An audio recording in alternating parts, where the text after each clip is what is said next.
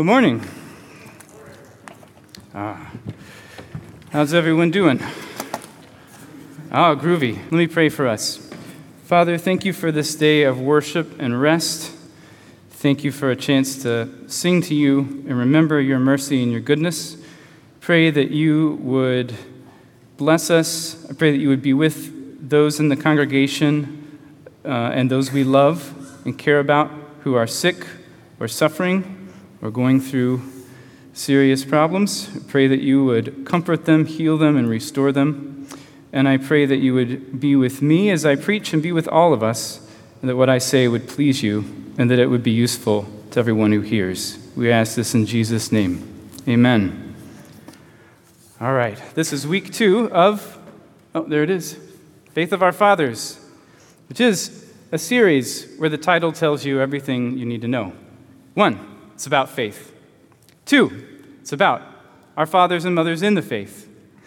Remember the way that the book of Hebrews defines faith? Nathan read this last week. Hebrews 11:1. Now faith is the assurance of things hoped for, the conviction of things not seen. I don't know that there's a simpler or better definition of faith anywhere in the Bible. That's an easy one. The conviction of things not seen. And I want to say this is the key verse for this entire series, because we're talking about men and women who had the faith to deal with unseen spiritual realities and believe in the promises of God, believe in things that they could not see or touch. They lived their lives that way. Today we're going to see how Noah's faith teaches us about our faith and how Noah's story applies to us and teaches us how to live our lives. Here's how I want to talk about Noah's story today. 1, believe the warnings. 2, build the ark. And 3, inherit the earth. Believe the warnings, build the ark, inherit the earth. All right, you got that. First, a little bit of background. Noah was just like you and me. He was a man. He was made in the image of God. He was a sinner. He needed to be saved from his sins. All right, so far, so good. But he lived so far back in human history, kind of like Adam and Eve, that we struggle to put ourselves in his shoes. Maybe you don't. I do. So what was it like? Or put ourselves in his sandals, right? Whatever they wore back then. I don't know. Well, Noah lived much closer to the fall than we do. Much closer to that moment where Adam and Eve sinned and plunged the whole world into ruin. Plunged us into the ruin of sin, plunged the whole world into the ruin of death. And that was within living memory of Noah. But when I say living memory, here's what I mean. Right after the fall, lifespans were still very long. Adam lived 930 years. That's what the scripture says. And it's not myth or exaggeration, it's history. Hard for us to wrap our minds around that. Think of these crazy long lifespans as a marker of what we lost. God made us so well. Death was not what we were made for. He made us so well that even when sin entered and ruined us, it took a lot of generations before our lifespans got as short as they are now, today. So these people could live centuries, and a lot of them did. And because Adam lived 930 years, if you read Genesis 5 and you do the math, there's some pretty simple math you can do, you'll realize that Adam was still alive when Noah was born. Noah is 9 generations down the line. Adam would have been 869 years old, by my math. You can check it yourself. When Noah came on the scene. That's kind of wild, right? Everyone on earth at the time knew Adam and Eve done a bad thing.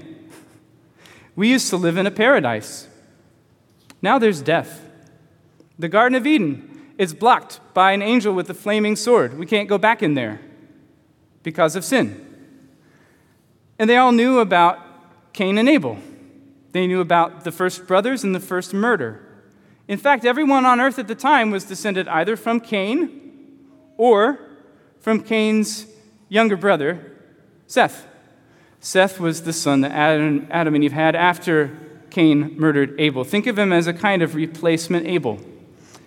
Seth was like the good son, the faithful son, the good brother, the God-fearer. That was Seth. And Noah came through the line of Seth, not the line of Cain. And one other thing to remember as we talk about Noah, it's easy to think of this as a primitive time.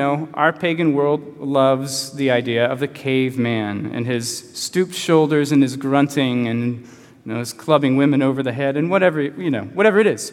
That is how we are taught in elementary school to think about early history. But when you read Genesis, that's not what you get. Think of this. Whatever you do for work, if you had several centuries to keep doing it, how much better would you get at it? What do you think you could grow your trade or your skill set into? If you had 600 years, 700 years to be an engineer, what are you going to get, dumber? No, you're going to build more and more advanced stuff. So we don't really have a good visual for what this world was like, but it was sophisticated. In Genesis 4, we read about these guys inventing musical instruments, animal husbandry, blacksmithing. These people are technical, they are savvy. So think Noah and building the ark. God gives Noah a kind of blueprint, right? But the ark is not a birdhouse. The ark is a huge engineering project. Noah has to have skills. He has to have tools. We don't really know what those were. We just know he had to have them. So these people are sophisticated. And they're evil. This is a wicked civilization. It's very bad. The serpent deceived Eve in the garden, right? Most of Eve's children at this time are like, yep, we're on board with the serpent. They buy into the deception. They don't want to worship their creator. They want to worship and follow the one who undermined what the creator did. And that is what they do. And they have hundreds of years to practice rebellion and evil. Hundreds of years of life per person to do this. Think of the most evil person that you know. I bet you can think of someone, right, where you think, that guy was particularly, that was an evil guy. That was an evil woman. Or if maybe you've seen Hannibal Lecter in the movie. You're like, yeah, that fictional character, that was an evil guy. But whoever it is, I'm going to guess that they didn't live to be 100 years old. I'm going to guess that they died. And their evil was limited. Well, not these people. So try to imagine the world that they built. Advanced civilization of some kind. What did it look like? Don't know. And then add to it living hell. Add that element to it.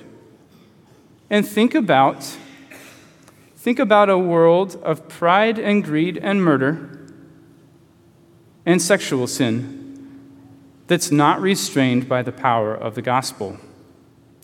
There's no 10 Commandments on any courtroom wall. There's no basic structure in society. Now, I'm being a little bit simplistic because God was known by some and he was preached by some, but that was a small minority.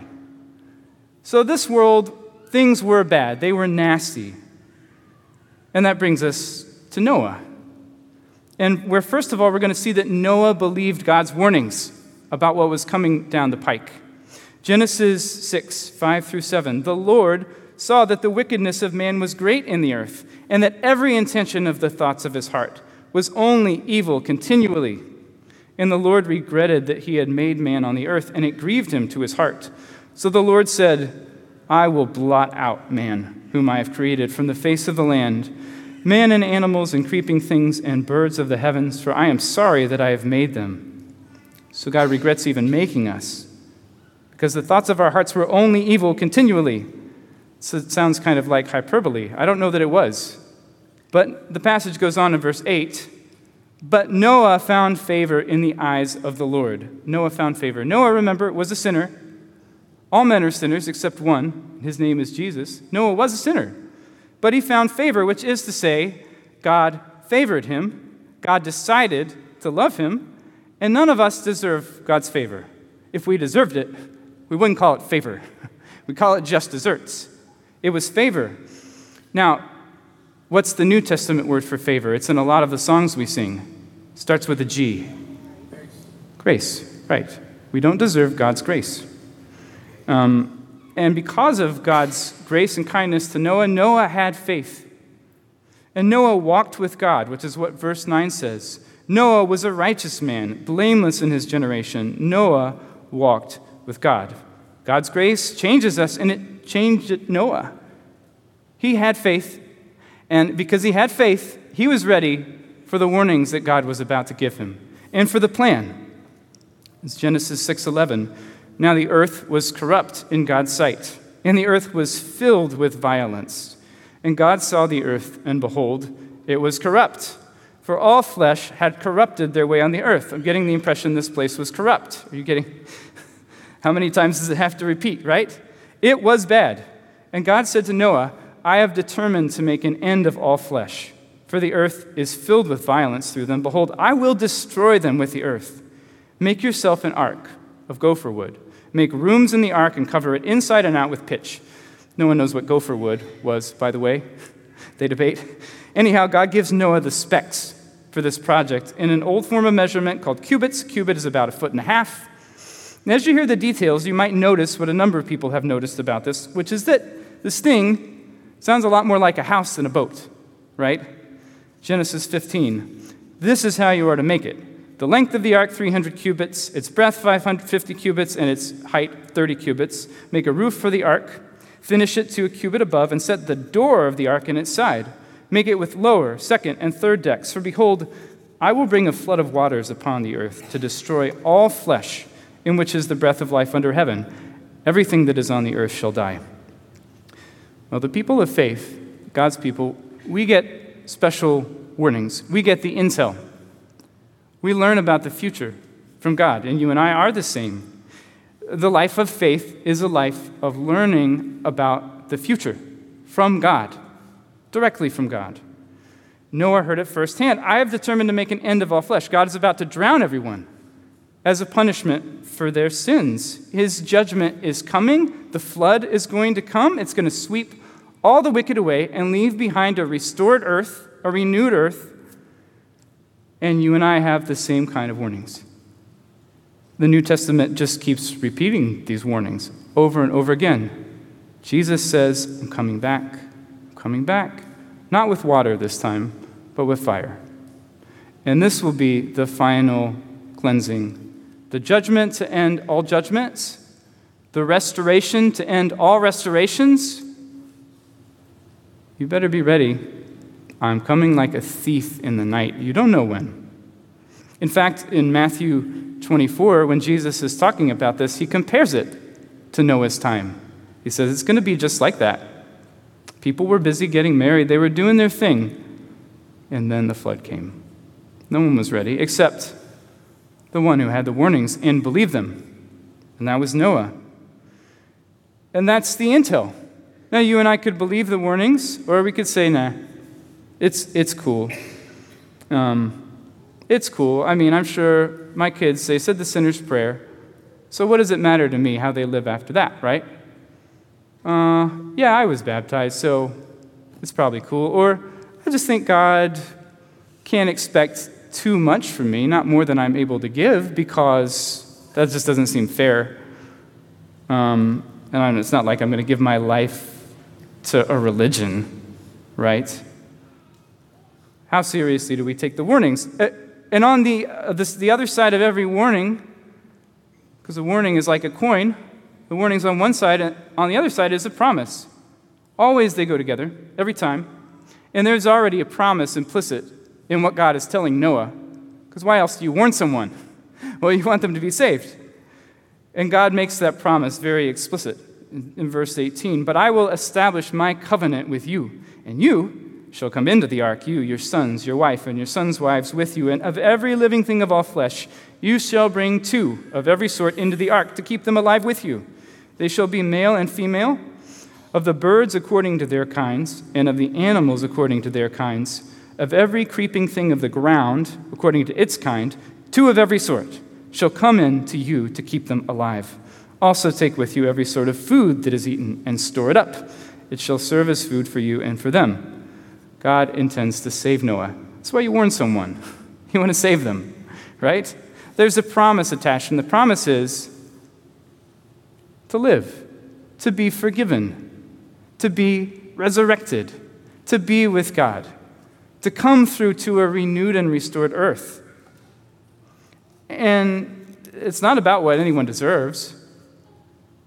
Noah didn't deserve not to get swept away like everyone else, and you and I don't deserve to get out from under the fire that's coming. We don't deserve that. That is a gift of God. And you can't get away from warning people. I think we all feel some discomfort, right? You share the gospel, there's that warning edge. Sometimes you don't want to have it. You need to be saved. Oh, well, you already put yourself in the hole, because what's the next question if anyone even cares to talk with you? Saved from what? And there you go. You have to warn them. Can't escape warning. Do you believe God's warnings? Hebrews 11:7 says, "By faith Noah, being warned by God concerning events as yet unseen, in reverent fear constructed an ark for the saving of his household. By this he condemned the world and became an heir of the righteousness that comes by faith." Noah believed God's word, and that made all the difference. And we need to believe them too. And if we believe them, we'll do what Noah did, which is we'll build the ark. Let me explain. First of all, that's what Noah did. Genesis 6:22, and Noah did this. He did all that God commanded him. And then I don't think I'll read that. It's probably up on the screen. Noah did it. He built the ark. And something happened as soon as Noah did that. As soon as Noah started the construction project, Noah's faith became visible.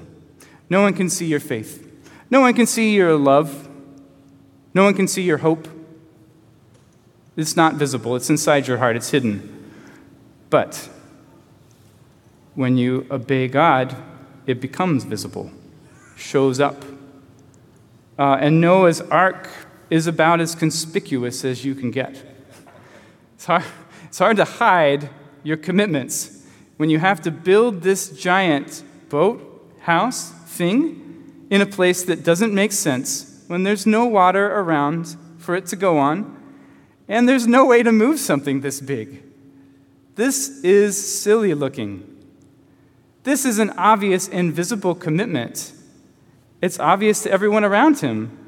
Sometimes it's nice to be a follower of God on the sly. People don't have to know that you believe in the cross of Christ, because it sounds silly. Nope. God's not having any of that. If you believe the warnings, you build the ark. And think of the time and the money it cost him. Noah's invested in this life of faith. He's putting himself into it. His time, his money, all his stuff is going into his life of faith, and everyone's going to see, my neighbor is crazy. He's crazy. Hey, sweetie, look at this. Hey, Noah, when's that flood coming, buddy? It's coming. You know, Noah, we've been alive like 1,000 years. I went and I talked to Adam. He said there's never been a rain big enough to lift anything like what you're making. Are you not aware of human history, Noah? This has never happened. It's going to happen. All right, bud, you kids keep building that ark. But then the rains start coming. No one's laughing. They wish they were on the ark. No one's laughing. There's something unseen, something invisible in the future that Noah had faith for. So he built it. When Jesus comes with his angels in flaming fire, that's how 2 Thessalonians 1 talks about it, we'll be too late at that time to be saved. That's too late. Noah builds the ark. He gets in with his family. All the animals come to him. And as these massive rains start to come down from heaven, and as the fountains under the earth start to bubble up, kind of like all the pipes in your basement had burst at the same time, God himself shuts the door of the ark, shuts them in. Noah and his family and the animals are safe inside. Noah built the ark. You and I need to build the ark. We need to live lives of faithfulness. Our faith should be visible. It should cost us something. If the warnings of Jesus, the promises of Jesus are true, and we believe them, let's act like we believe them, right? Now, do you know, there's been consensus since the time of the early church among pastors and Bible teachers that Noah's Ark points also to something more specific. I'm making a pretty general point, but Noah's Ark points to the church. It is a type of the church.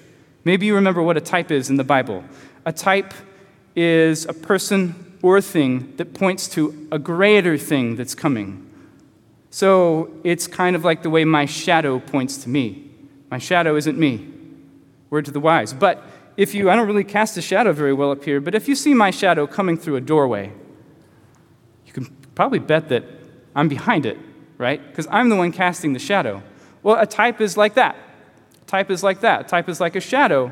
The real thing is coming behind it. And so we say King David is a type of Christ, a shadow of Christ, in a few different ways. One, he was the king of Israel, right? But he wasn't the king, the true and eternal king of Israel. No. He pointed us to him. The true and eternal king of Israel is Jesus, and David was his shadow. You understand? Jesus casts a lot of shadows in the Old Testament. The church casts several shadows in the Old Testament. I'm saying this is one of them. But follow me here for a minute. You remember the temple is a shadow, a type of the church.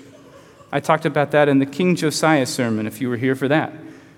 Back in the day, the temple, it was the house of God. It's where you went. If you wanted to find God, it's where you went. Oh, you want to know about God? Oh, you want your sins forgiven? You want to be part of his people? You got to go to the temple. That's where you go. Ordinarily speaking, that's where you go. So today that temple building is gone, right? It's gone. What's left? We are. The temple was a shadow. We, God's people, are the permanent temple. We are the capital C church, not just this local church, but all believers through time and space. We're the temple. And this local body is an expression of God's temple. So we're his house, his building, his family, his body, his nation, his bride, and his ark.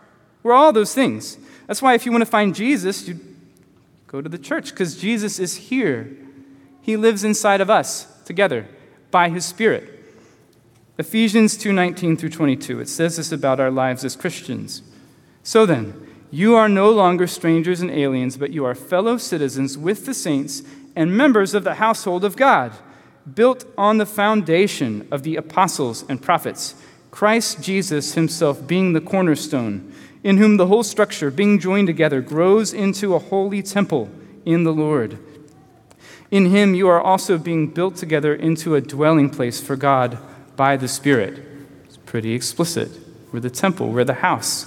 Jesus lives here. He lives inside us. All right. Think of all the early disciples of Jesus in the faith, and coming back to the ark. Think of what it took them to build the church and to be a part of it. It takes faith to build the church. It takes faith to be a part of the church. It takes faith, especially after you get a whiff of sin and conflict, your own sin, the sin of others. It takes faith to commit your life to the church. You're going to love people inside. You're going to spend time invested in them. Going to have them over for dinner. People are sinners, man. It takes faith. Noah built the ark. The ark has more the features of a house than a boat. That's on purpose, kind of a special floating house. The temple, special kind of house. God's people, a special kind of house. So you see the parallels I'm drawing here, right? It took faith to build the ark. It took faith to go inside. It takes faith to build the church. It takes faith to come inside, be part of things. So I hope you can see some of the reasons why it's been usual to think of the ark as a shadow or a type. I'm sketching these things pretty briefly, but hey, if you're not convinced, that's okay. Because here's the fact. We got to apply what Noah did to our lives, and what's the biggest and most conspicuous way that you and I are going to be marked out? What's the biggest way that our faith is going to be visible? Yeah, you could die a martyr for Christ. And that would be amazing, and your faith would be visible. But ordinarily, day to day, the slow process of building the ark, guess what? You're going to be part of a church. God makes us a part of his people. If you love Jesus, you'll love his body. not just in some big abstract sense, but in a local sense that costs you something. You'll be part of the mess at some local church. Could be here, could be another one. If you love God and His holiness, you're going to love the place His holiness dwells. Yeah, that's His temple, His house. If you're saved by faith, you're going to put your faith to work. Where? In the place of safety and mercy, love and discipline, the place God has put on the earth to carry you safely through. It's the church. So it's possible some of you might think I'm overdoing it. How strongly I'm emphasizing the importance of the local church. You know, there's a famous saying about this. You may have heard it. It's from an early church father named Cyprian from around 200 AD. I have no idea what else Cyprian said or did, but he said this: "No one can have God as a father who does not have the church as mother." Doesn't that sound edgy? It sounds edgy to me whenever I hear it, but it is what the scriptures teach. It is. When I was 21, I left my hometown of Chattanooga. I moved west to Tacoma, Washington. I'd begun to be quite disconnected from my old church in Chattanooga for a lot of reasons, most of them to do with my own sin, some of them to do with the ways I felt let down. And whether or not I was right to feel let down is not the point of this story, although I know that a lot of you can empathize. You felt let down. You've even been let down, maybe even betrayed by a local church. It does happen. We are sinners. And so when I arrived in Tacoma, I started going to my friend's church. I had no intention of plugging in. I mean, I didn't want to not go on Sundays. I felt maybe that would be some kind of spiritual death sentence. I didn't want to go to hell, but I didn't want to be involved in the church. If I could just kind of get in on Sundays and get whatever benefit I guess there would be, and then be just invisible as far as the church was concerned the rest of my life, I don't think I would have done that. But by hook and by crook, I got dragged into community. I got just dragged into getting to know people. I blame one friend in particular. It's clearly from the Lord. I felt like I was just being forced to socialize, get to know people, attend church events. I didn't like it. I had no respect for these people. I grew up in church. I really didn't. And I had no faith that God would use this in my life. And I wanted to go on Sunday, but that's it. And you know what? I think if that had happened, if I had just gone on Sunday and remained disconnected, I think, in my opinion, is I would have eventually stopped even that. And then I would have been alone with my sin. I already felt pretty alone, even just popping in for Sunday service. Pretty alone with my sin. And I think if that would have happened, I would have been done at some point. I think I would have left the faith. I think I would have stopped believing God's warnings. Humanly speaking, that's the trajectory I think I was on. I know for a fact it's a common trajectory. I know it. I've seen it. But God had other plans. I mean, He brought me into that church. He opened my heart to those people, and He opened their heart to me for sure. And through their love, over a period of about 10 years, I began to grow in the faith. And I began to fight my sins, resist them, began to be useful sometimes to serve. I was loving that church. I was doing my small, weak part to build it. At some point, it became clear to me that without that local body of people, I would have been dead in the water, pun intended. That's my story. What about you? You want to help build the church? You think the local church is really that important? Is it just an accessory or an option, useful part of your spiritual life when it's useful? There's plenty of times it's not. Let's keep it at arm's length. It takes faith to build the church. It takes faith to go inside the church. It takes faith. It's hard. But God has given us one another. And again, here I go with the edge. This is Scripture's edge. He does not intend for us to be saved apart from one another. All right, so believe the warnings, build the ark, and then if you do that, you will inherit the earth. Because that's what happens. When you put your faith in God, and He makes you a part of His people, it's a people with a bright and awesome future. That's what it is. That's what happened to Noah and his household. He was in the ark a long time. You probably remember 40 days and 40 nights, right? Remember that? 40 is an important number in the Bible. Like Jesus was in the wilderness 40 days, 40 nights. Well, that's just while the rains were falling. After that, man, he was floating along for several months. And then the ark came to rest on top of some mountains, the mountains of Ararat, and then he was in the ark for several more months with his kids and their wives and his wife and lots of animals, stinking animals, months and months and months. Until by the end of his time in this stuffy wooden houseboat, Noah had been in there for almost a full year. Genesis 8:13. In the 601st year, in the first month, the first day of the month, the waters were dried from off the earth. And Noah removed the covering of the ark and looked, and behold, the face of the ground was dry. Whew.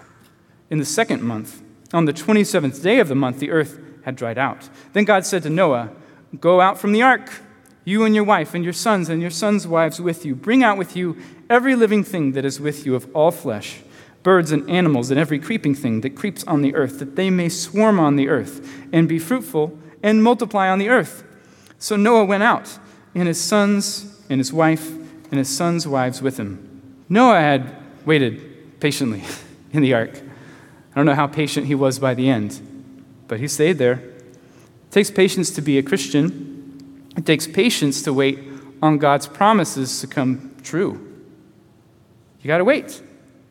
Now, what did Noah see when he came out of the ark? He saw what he'd been waiting for. What he really got was he got a preview of the new heavens and the new earth, the recreated and reborn earth that you and I are waiting for when Jesus comes back. That's what he got. He got a preview because the earth was clean. I've got to imagine there was some beautiful green grass sprouting and some trees starting to come back. And then Noah saw this remade world, right? It had been washed clean. It was coming up new. The animals are going out. It's like, dude, starting over. This is for real. And Noah and his family were saved, and they were the seed of new humanity. I mean, God's judgment had done its work. All the wickedness was gone. It was gone. The world belonged to them. They inherited it. It's too bad it was only a temporary cleansing of sin and evil, because you know that Noah and his family, they carried that sin in their hearts on the ark. Sin actually was a stowaway on the ark, and it came into the new world too, because this was just a preview. This wasn't the final, done deal, perfect earth, no more sin. That's not happening until Jesus comes back. But when he does, well, Matthew 5:5, remember Jesus says this to us if we're meek. Blessed are the meek, for they shall inherit the earth. He's coming back. He's coming back. He's going to vindicate his people who look so stupid building their arks in their backyards. And when he comes back, sin is going to be gone. It's going to be gone from our hearts. It's going to be done. And our bodies are going to stop dying. And there's not going to be any more mosquitoes. How great is that? Mosquitoes stowed away too, I guess. We're going to see Jesus face to face. We're going to see him face to face. And that's what's going to make the earth that we inherit beautiful and bright and worth living in, is our Savior's face. My Savior and my God. Christ, my Savior and my God, like we just sang. That's what we're looking for. That's Noah's journey, and it's our journey. It's a journey of faith. Let me pray for us. Father, thank you for the story of Noah. We pray that we would have faith like him. Help us to believe the warnings and the promises of Scripture and tell others about them. Help us to build the ark by loving and being a part of Jesus' body, the church. And Father, we pray that you would please bring us safely through the coming wrath to the thing that we want and hope for most, to inherit the earth and see our Savior's face. We pray this in Jesus' name. Amen.